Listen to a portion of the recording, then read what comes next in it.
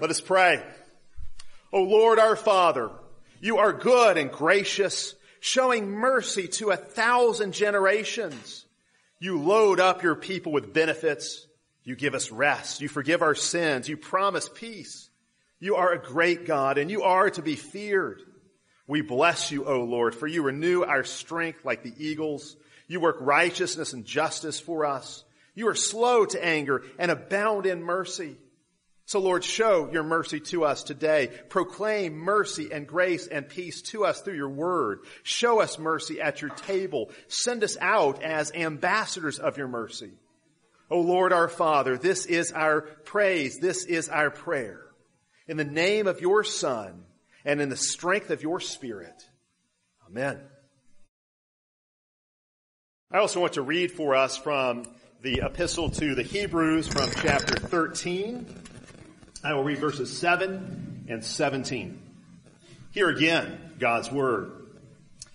Remember those who rule over you, who have spoken the word of God to you, whose faith follow, considering the outcome of their conduct. Obey those who rule over you and be submissive, for they watch out for your souls as those who must give account. Let them do so with joy and not with grief, for that would be unprofitable for you. This is the word of the Lord. Thanks be to God. Let us pray together. Father, we do thank you for your word. We thank you for your church. We thank you for raising up leaders as officers in your church. And we pray that you would speak to us now a word of grace and a word of wisdom, that your Spirit might be at work through the word to transform and mature us, that we might go out from here to do the work you've given us to do. This we pray in Christ's name. Amen. This morning I want to charge both our newly elected ruling elders as well as all of you as members of this congregation and those of you visiting with us. We're focusing on the theme of leadership. What makes a good leader? How are such leaders raised up? What do they look like and what do they do? What is leadership in the church supposed to look like? I think it's safe to say, I don't think it'll be controversial to say, that in our culture we are witnessing a massive failure of leadership. America, like virtually every other nation that has ever existed, has always had a cultural elite who govern things, a sort of ruling class, who shape the direction we go as a nation. But today we have a tremendous crisis of leadership. Our elites, our ruling class, is morally bankrupt. Our elites have failed us. You certainly see it in politics, where it is hard to find a true statesman. Anybody who could legitimately pass as a statesman. It's hard to find civil leaders who haven't been embroiled in some kind of scandal. And for those who haven't been in some kind of scandal, it seems they're often lacking courage to do what needs to be done. Why do we have out-of-control government spending and runaway government debt? Why do our tax dollars fund the killing of the unborn? Why do we not have a coherent policy on immigration? Why is our foreign policy such a mess? It's all due to a failure of leadership. Civil service used to mean sacrificing for the sake of the common good. Now, more often than not, it seems to be a way to grab power and enrich yourself. We don't have true leaders in the political sphere, at least they're rare. But it's not just politics. It's also our universities. Universities are certainly in a position of cultural leadership. They're sort of bellwether cultural indicators for where things are going. Certainly our universities lead and shape the culture because they're training the next generation. But how many of our universities are really faithful centers of learning these days? How many of our universities really promote the pursuit of truth? It seems all too often our universities are actually concerned with propping up certain radical ideologies and agendas. They're not really so concerned with training people for meaningful vocations, meaningful labor in the world. Not only that, but our universities, as is well known, have become cesspools of moral rot and degradation. Those in the entertainment industry are certainly leaders in our culture. They shape our culture. The stories they tell influence our culture, and certainly many follow their lead. But what can you say about Hollywood these days? The more we learn about Hollywood, the worse it gets. And there's no doubt that Hollywood has used its position of leadership to intentionally degrade and debauch us as a people, to desensitize us to goodness, truth, and beauty. Movies and popular music too, and the messages they send are very rarely helpful to us. They're constantly leading us in the wrong direction, pushing us into places we ought not to go, exposing us to all kinds of things that are inappropriate. Most of what the elites in Hollywood produce is garbage. There is a crisis of leadership there as well. What about the media and journalism? Well, the media and journalism have become something of a joke in our country. Journalists used to be leaders. They could be counted on to help people in general to think through and discuss the issues of the day. They could be trusted to be fair and objective, at least for the most part. But who thinks that now? Who would say that about our media now? The media have lost touch with the people, and they've lost touch with the truth. Oh, sure, there's always been fake news, but today it's epidemic. And we have this ability to sort of live in our own little echo chambers where we just hear the reverberations of really our own opinions bouncing back at us. Not even science is immune. Who can doubt that science certainly has a position of cultural leadership? Scientists are cultural leaders in a certain kind of way, cultural authorities, because science has such prestige. But now scientists are faced with a so-called replication crisis, which has shown that scientists can be shockingly sloppy and even dishonest about their findings. So many of the experiments that public policy or people's life practices have been based on, those experiments have failed to replicate, which is to say they're not really reliable. In fact, what we have found is that the more politically involved an issue is, the more likely the science is to be skewed. We now know that a great deal of so-called climate change science has been largely corrupted. And all you have to do is follow the money. I'm not saying there is or isn't climate change. I'm just saying a lot of the science has undoubtedly been corrupted.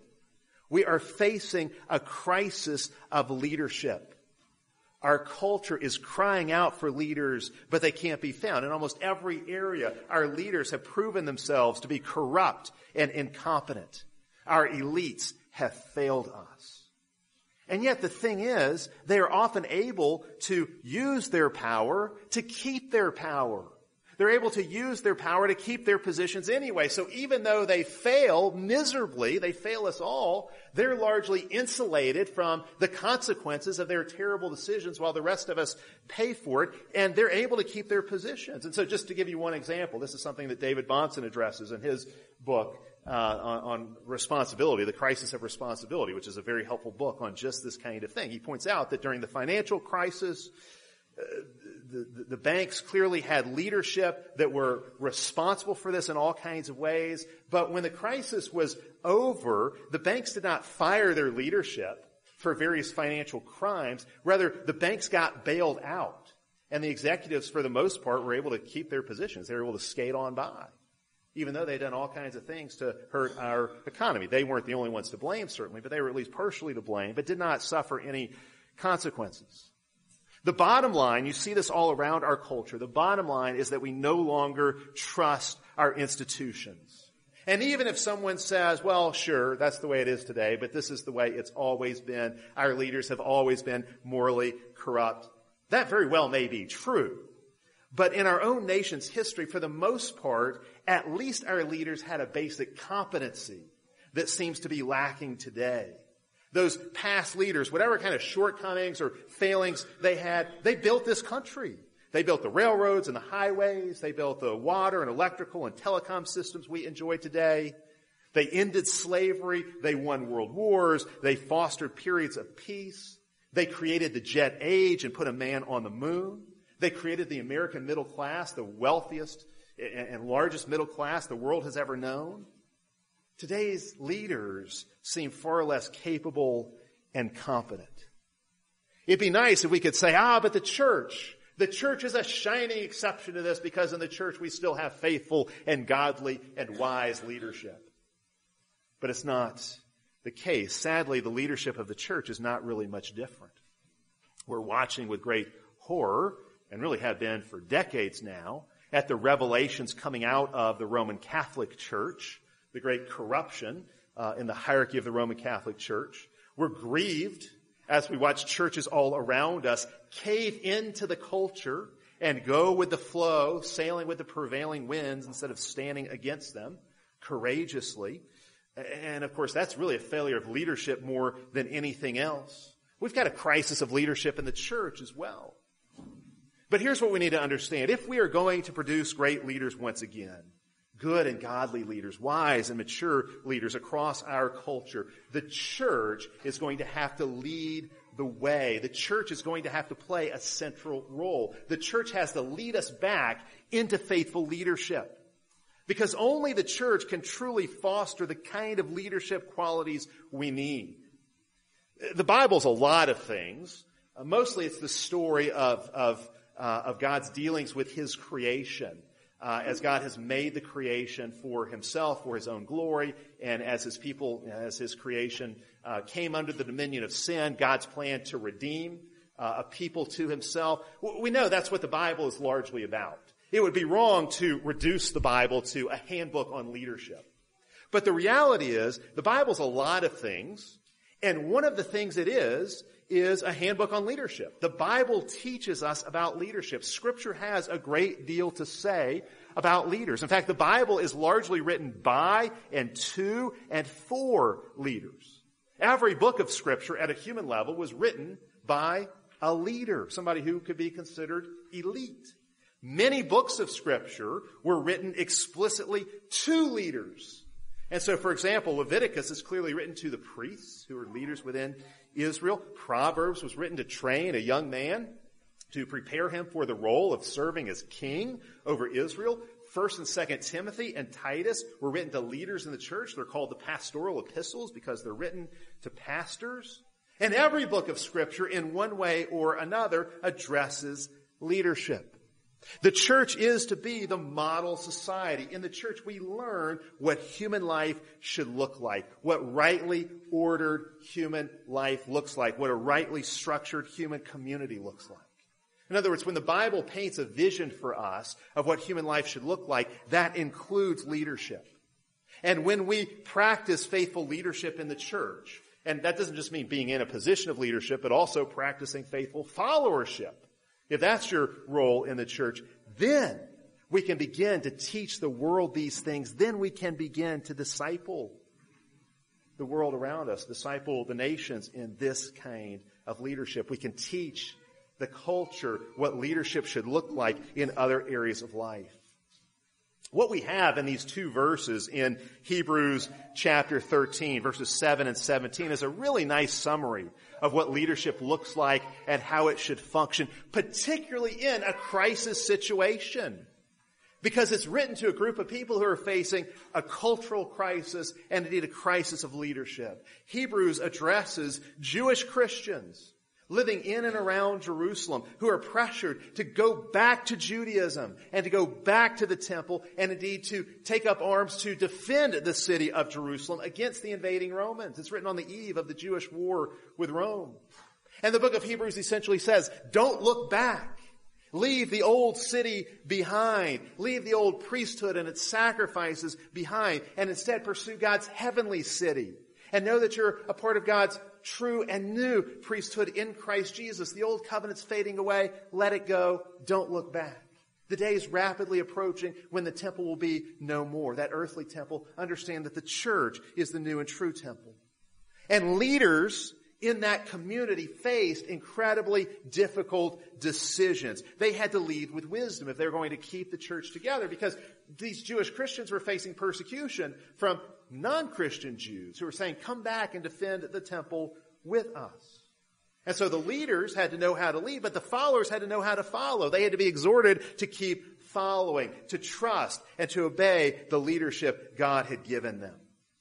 So what I want us to do this morning is look at 4 dimensions of leadership that emerge from these verses in Hebrews. Authority, plurality, responsibility, and imitability. Okay, those four things here, and I think you'll see all of these are very plain in the text and easy to deal with. The first is authority.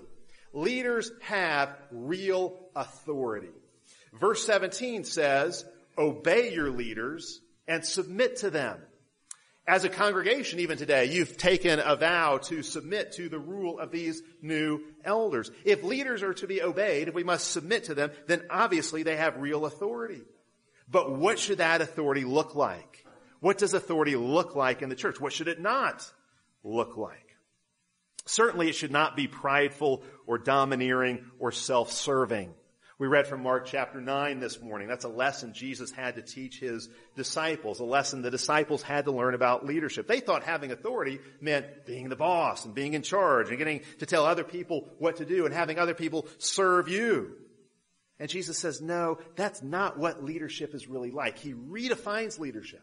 He redefines greatness for them, pointing them to service and humility as the key, as the way to true leadership. Leaders are servants. Jesus taught a form of servant leadership. See, arrogant leaders really can't lead properly or faithfully. Arrogant leaders don't listen to anyone. And leaders who don't listen to anyone will eventually be surrounded by people who have nothing to say. And when they do speak, no one will listen to them because they haven't been listening to others. So actually, arrogance undermines authority. This is one of the problems we see, I think, in our culture today. Leaders have to be humble. Leaders have to be quick to admit their own weaknesses. They have to be able to admit their own blind spots. They have to seek forgiveness when they have done something wrong, when they have failed in some way. They have to use their power to serve others rather than themselves. Leaders who act in self-serving and arrogant ways are disastrous. Leaders must be humble. You can't learn from your mistakes when you're busy denying them. And for a leader to grow in wisdom, he's got to admit his mistakes. He's got to be able to humble himself and say, yes, I did this wrong. I need to do better next time. And by the grace of God, I will. But there's an error on the other side also. And this is a kind of twisting of the servant leadership model, a kind of diluting of what it really means. Many who are in positions of leadership today are afraid to actually lead. Those in authority can be timid about actually exercising their authority, using their authority to actually rule. They're so afraid of being accused of tyranny or perhaps so afraid of making a mistake that they don't really use the authority that's been given to them. But just consider a passage like this. This is Paul writing to Titus, who is a pastor of a congregation. Titus 2:15. This is what Paul says to Titus. Declare these things, exhort and rebuke with all authority, let no one disregard you. Okay, Paul's not telling Titus to be an egomaniac and go around just nitpicking and correcting everybody and let no one disregard you. So make sure everybody knows what you think about everything. That's not the point. But he is telling Titus, you have authority, use it for the good of the church. Paul tells Titus to be assertive, to assert himself as a leader, to actually lead. See, it's easy for us today to think that servant leadership means we lead by serving rather than serving by leading. But in reality, it's got to be both. Leaders lead by serving, but they also serve by leading. See, that's true servant leadership. What happens all too often in our day is servant leadership becomes an excuse for really not leading at all. And in the church, that means instead of having leaders who lead, you really kind of end up with a form of congregationalism where the congregation runs things. And I've actually seen this kind of thing happen, not here, thankfully, but elsewhere. And then what happens is it's really the loudest complainers in the congregation who end up making all the decisions. They become the de facto decision makers for the whole congregation because nobody wants to cross them. And you have a failure of leadership, a failure of nerve on the part of your leaders. Here's another way this works itself out. In our day, leaders often suffer from being overly empathetic. Now, don't misunderstand me here. We think of empathy as a virtue, and empathy is a virtue, provided it is grounded in and guided by certain other moral convictions. I mean, without any empathy, somebody becomes a sociopath. If you can never put yourself in another person's shoes and imagine how they might be feeling in the moment, you're a sociopath of some sort. So you have to have empathy. But if empathy is all you have and your empathy isn't grounded in and guided by other moral convictions, empathy actually becomes a vice and can do a great deal of damage. In fact, I would say the primary failing of leaders in an effeminate age like our own is unchecked empathy. Leaders who are overly empathetic always cave in. They can never make a decisive decision. Leaders who are overly empathetic find it impossible to lead because every big decision you're going to make is going to help some people and hurt others. I mean, it's just impossible to make a decision that's not controversial in some kind of way. An overly empathetic leader will find it impossible to make some kind of decisive decision. He's going to always be second-guessing himself. And he'll be constantly caving in to weakness. So for, again, an example, giving in to those who complain the loudest instead of doing what's best for the whole group. In everyday life, empathy gets in the way of doing what is right. Why is it that some parents just cannot bring themselves to discipline their children? It's largely because they're overly empathetic. They just can't stand the thought of inflicting pain. And so they don't do the hard and difficult work of discipline. They're overly empathetic. Why do some pastors and counselors simply fail to tell people the hard truths they need to hear? It's because they're overly empathetic. They don't want to hurt anybody's feelings. They're too fearful of a confrontation. Why do some churches fail to do church discipline? Well, again, it's because the leadership is overly empathetic. They can't bring themselves to do something that would be controversial or hurt someone's feelings. Why is it that so many churches have caved into the sexual revolution in various ways, say the homosexual movement? Again, it's because they're overly empathetic towards gays, and actually by caving in, they're not helping homosexuals at all. They're actually hurting them by furthering their delusions. You see this in history. The problem with Neville Chamberlain is he was too empathetic with Hitler. And thankfully, Winston Churchill came along, and Churchill was not empathetic and stood up to Hitler and did what needed to be done. He was willing to confront Hitler because he was not so empathetic. Leaders have to have backbone. There has to be a willingness to confront. Leaders cannot be pushovers. Unchecked empathy is a disaster for leadership. Empathy only considers the other person's feelings, not their ultimate good. In fact, this is really where empathy and compassion have to be distinguished from one another. Empathy is mainly concerned with minimizing pain and hurt feelings on the part of the other. Compassion aims at the ultimate good of the other, even if it requires going through pain to get them there. So an overly empathetic parent's not going to discipline at all because I don't want to inflict pain on anyone. A compassionate parent will because the compassionate parent knows if I don't do this discipline, it's going to be really bad for my child in the long run, and I'm aiming at his ultimate good. You see that? Leaders have authority and must exercise it. Leaders must really lead. Leaders can only be obeyed if they actually lead. If we're supposed to submit to our leaders, that means our leaders are supposed to tell us things to do that we're then to submit to. Now again, they shouldn't rule in arrogance or in self-serving pride, but neither should they become indecisive pushovers. And indeed, we need to understand authority is inescapable. Human communities cannot function without authority. Somebody has to conduct the symphony, or you have a cacophony. Somebody has to call the plays, or the team will be in chaos. Somebody has to run the classroom, or no one will learn anything. In every area of life, we need authority. God has ordained authority for our own good. And so the authority granted to rulers in the church is good. It's necessary. It must be used. That's one feature here. Second feature of leadership here in this passage is the plurality of leadership. And this, I can be very brief with this. Verse 7, remember your leaders plural. Verse 7, obey your leaders plural. There's clearly a plurality of leadership in the church. Biblical government is never one man rule.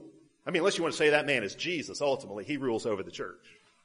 But in terms of the way the church is actually set up, there's always to be a plurality of rulers in any given church. It's not one-man rule. It's what's called conciliar authority, conciliar leadership. It's a council of rulers. It's rulers who take counsel together and who together make decisions on behalf of the whole church. You see this in Old Covenant Israel.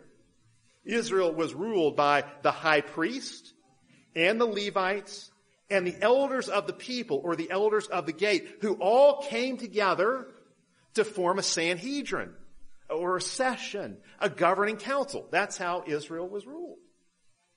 It's this collective kind of leadership. In the New Covenant, we see this same pattern replicated. You see it, for example, in the Jerusalem Council in Acts 15, where you've got apostles and elders coming together to make a decision. In fact, the word Presbyterian means elder rule. The point is, Presbyterian churches are ruled by a body of elders, a group of elders. And the way Presbyterians traditionally put this to really capture the way that the authority of the elders work is they'll put it this way. They will say, elders rule jointly, not severally.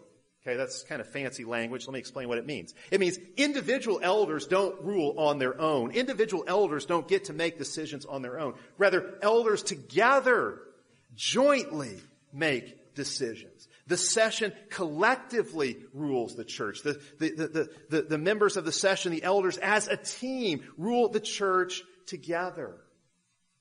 And you need to understand, and this is something the elders really have to remember especially, if I could sort of take you inside of a session meeting, this is what you would see. This only works if elders are willing to submit to one another. That's even why when Eric and Carl were ordained this morning, they took a vow. They promised subjection in the brethren, to the brethren. Presbyterianism means ruled by a plurality of elders who work together as one. It is a form of team leadership where several elders form one session. And it's the session that rules the church. So sessions make decisions, not individual elders. Sessions make decisions. And when the session makes a decision, that decision is not just the majority's decision. It is the whole session's decision. And so even those in the minority, they've promised subjection to the brethren, they get on board with that decision. Now, if they think a really sinful decision has been made, then obviously they can't submit to that and they need to separate from the session. But that's really the only way it can work. Well, let me give you an analogy to this from family life. Suppose you've got a husband and wife who have a disagreement over some parenting issue. Okay? They disagree over how to parent the kids in some particular way. Okay. As far as the kids are concerned, the parents should always speak with a single voice. They can continue in private to work out their differences with one another. But towards the children, they should always present a unified front. And of course, if they don't, if the children realize that, oh, mom and dad are at odds with one another over this issue, then the kids can start to play mom and dad off against one another with predictably disastrous results. Okay? And the same thing can happen in a church. If a session is not united, if a session does not practice mutual submission. How does Presbyterianism work? Again, we don't believe in one-man rule, but we do believe that the multiple elders should rule as one man. The many elders rule as one. And so we have a plurality of elders in the local church. There's a kind of collective wisdom there. But we don't have a plurality of voices. No, the several elders speak to the congregation with a single voice. And again, what makes that possible? It's mutual submission on the part of the elders themselves. This commitment to mutual submission is what makes plural leadership possible. Think about it. The congregation cannot obey its leaders if those leaders are contradicting one another. If a session has as many voices as it has elders, then the whole church will be divided against itself. There will be confusion. No, your elders are to rule together as one, which means we as elders have to submit to one another.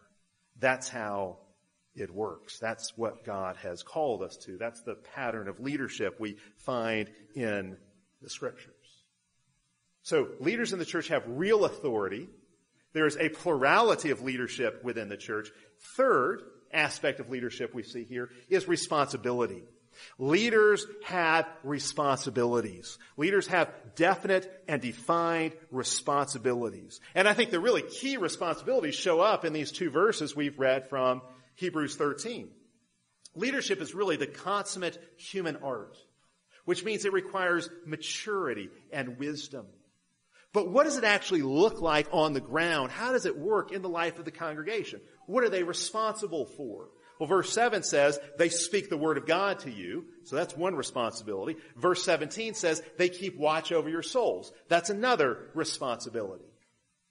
Unpack these for just a moment. Verse 7, they speak the word of God to you. Leaders in the church have to know the word of God, because the word of God contains wisdom. It has answers to all the big questions of life. And leaders must know the word of God so they can speak it into the lives of others. Leaders have to be students of Scripture, seeking to master Scripture and be mastered by it. No one is fit for leadership in the church unless he is a disciple, a learner, constantly digging deeper into the Scriptures. And I can tell you, nobody learns Scripture without a great deal of effort. Leaders in the church should be those who put the effort in, who have learned the teaching of God's Word.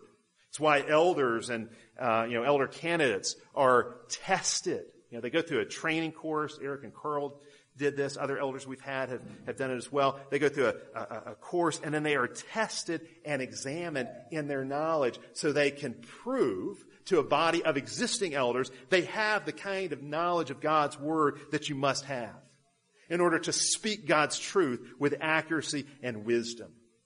And I want you to understand this does not come easy.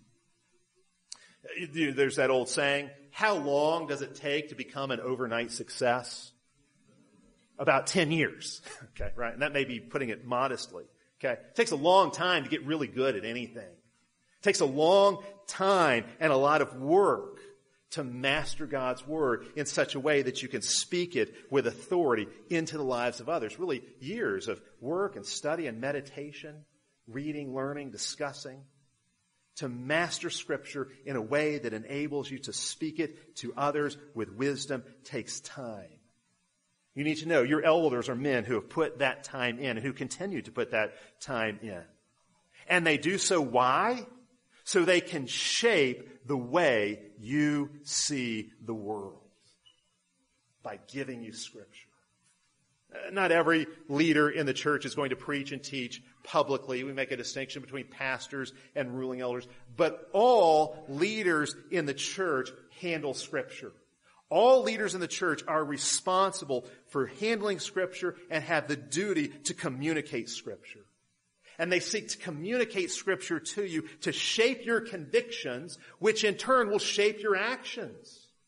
And so really you could say church leaders transform you by speaking God's Word into your life. They transform the way you live. They impart God's truth to you. They communicate that truth to you, which shapes your convictions, which then gets translated into action. And in this way, leaders transform the way you live your life. They speak the Word of God to you. Verse 17 says these rulers also oversee the congregation. They are overseers. We could put it this way. The buck stops with the session. Elders are responsible for everything that happens in the life of the church. Now, obviously, elders can't stop people from sinning, and that's not really their job. But they can make sure that we as a congregation respond in the right kind of way when sins have been committed. They have a responsibility to make sure that the church does not become morally lax or indifferent. Of course, they've also got a responsibility to make sure that the church does not become a pharisaical, self-righteous kind of community, where we just go around judging one another, trying to get the speck out of one another's eye, ignoring the planks in our own. Elders are responsible for the culture of the church and the vision of the church. Elders are responsible to create and foster a church culture full of wisdom and grace. They have to develop a vision for the church, saying, this is the kind of church we're going to be. These are the kind of things we're going to do. This is our church's mission. And then they've got to make sure that it's executed. As overseers, the elders are shepherds. They are shepherds of your souls. Jesus Christ is the ultimate shepherd, the good shepherd, but he has delegated some of his authority to leaders in the church who are his representatives, who have a duty and an obligation to know what's going on in your life, to know your problems and your struggles, so they know how they can pray for you and so they can counsel you. That's their job. Now, not to be a nosy busybody, but to know what's going on in your life.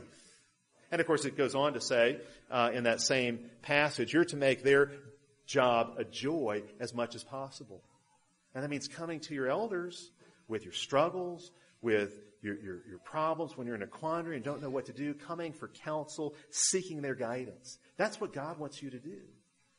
There's wisdom in a multitude of counselors. That's what you have in the session, a multitude of counselors.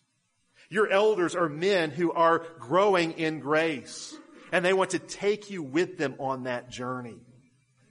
A true leader is a man who knows success is measured not just by how far he can travel, but by how many he can take with him. And that's the goal. Not just that your elders would run out ahead of you, but that they would bring you along with them in this journey into ever greater godliness and maturity and faithfulness. And understand, too, there is accountability for how your leaders in this church handle these responsibilities. Leaders will give an accounting. The elders of this church will give an accounting for how they have shepherded your soul, for how they have cared for the souls of this congregation, how they've strengthened you in your faith. It says they'll give an accounting. That's really a term that comes out of the accounting world. Elders are to track souls the way accountants track numbers. And there's going to be an auditing at the end. The Lord will audit our work as elders, and we'll have to give an accounting. We will have to answer to God for how we have done as a church. Did we deal with sin with the right mix of firmness and mercy? Did we as a church do our part in the Great Commission? Did we show mercy to the needy? Did we stay true to God's word even when it was controversial? Were we willing to engage in controversy for the sake of God's truth? Were we courageous or did we cave? I love what G.K. Chesterton says. He says, I like getting in hot water. It keeps me clean. Again, elders can't be the kind of people who just shy away from confrontation. We have to be willing to have a confrontation with the world because of the Word of God.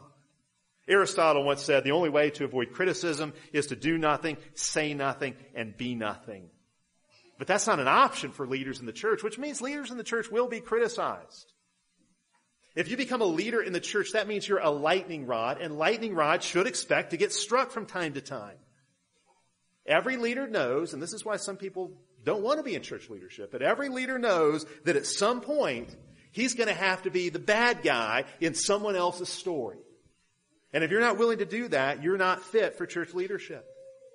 Leaders in the church will almost always accumulate some enemies along the way, just like David did, just like Daniel did, of course, especially just like Jesus himself did. And that's why it takes courage for leaders to fulfill their responsibility to do their work. There's always going to be opposition. There's always going to be enmity. Leaders can't shy away from it. And finally, fourth, we have their example. Verse 7 says, consider the outcome of their way of life and imitate them. The example that the leaders give is so crucial. For one thing, their example is what gives their words credibility. You're thinking, why should I listen to this guy? Why should I go to him for counsel and advice? Well, okay, I can look at his life and I can see the fruit that's being born there. For leaders in the church, knowing the Word of God is not enough. A leader has to live it out. He has to put it into practice. There are a lot of people who know the Word of God really, really well, but they are not fit for church leadership. They have no fitness to lead because their knowledge doesn't get put into practice. Leaders live lives worthy of the calling they have received in the gospel. They are exemplary men. A leader, by definition, is someone who has followers. And those followers, by definition, are imitators. That's what makes them followers. They are patterning themselves after their leader. They're saying, that's my model. That's what I want to be like. I can see that leader is bearing fruit in his life. He's living a life worthy of imitation. And so I want to follow him.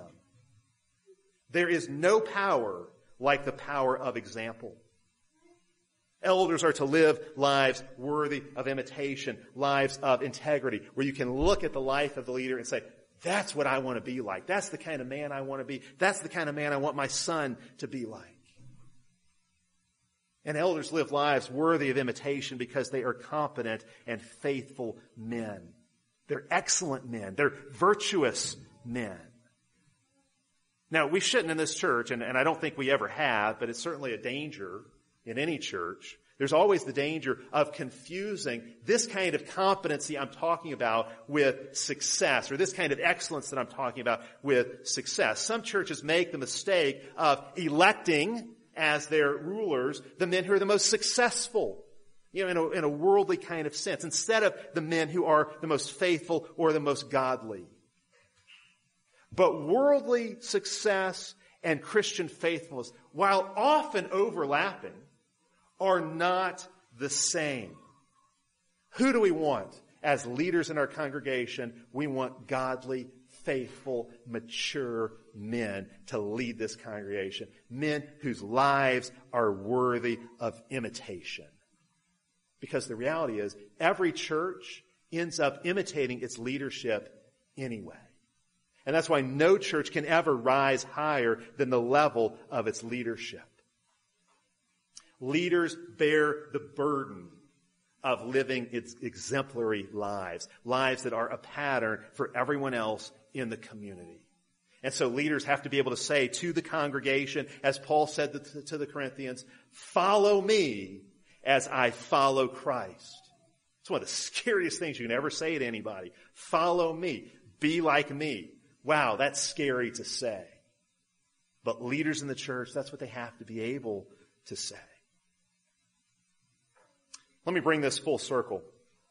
We are, as I said, facing a leadership crisis in our culture. And we will not resolve the culture's leadership crisis until we raise the level of leadership in the church. Our culture's institutions are failing. Really, to get to the root of it, our culture's institutions are failing because our churches have failed.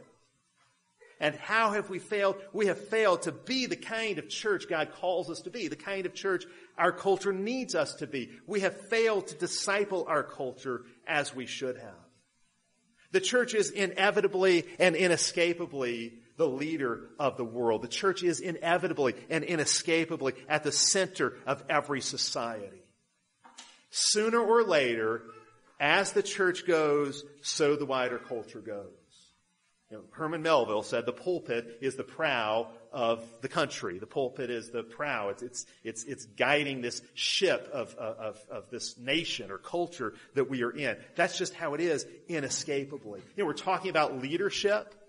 We'll move from the individual level to the institutional level. The church is always the leader, the institutional leader of any society. We are God's heavenly city. But we have a responsibility to the earthly city. Our failures or our faithfulness will echo and reverberate throughout the world. Faithful churches will ultimately produce faithful societies. When we're salt and light, good things happen. But unfaithful and immature churches will produce unfaithful societies. The world will go dark. The salt will be trampled underfoot because it's lost its saltiness. Reformation and transformation begin with the house of God. The church restores order and harmony to the world. This is our calling. Whether we're leaders or followers within the church, this is our calling. And so let's ask God for grace to practice faithful leading and following in the church, so our culture, so the world might be renewed, transformed, and saved. Let's pray together. Father, we thank you for calling us to be your church, for gifting us and equipping us to serve in all kinds of ways in the church. Some as officers, some not, and yet we all know we're called to be servants of one another, to love one another in this body. Father, I pray that you would help us to play our roles in the church with faithfulness and with wisdom and with integrity.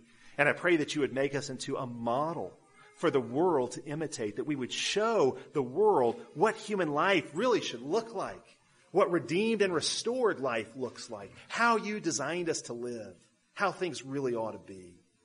This we pray that you would do for us, in us, and through us. In Christ's name, amen.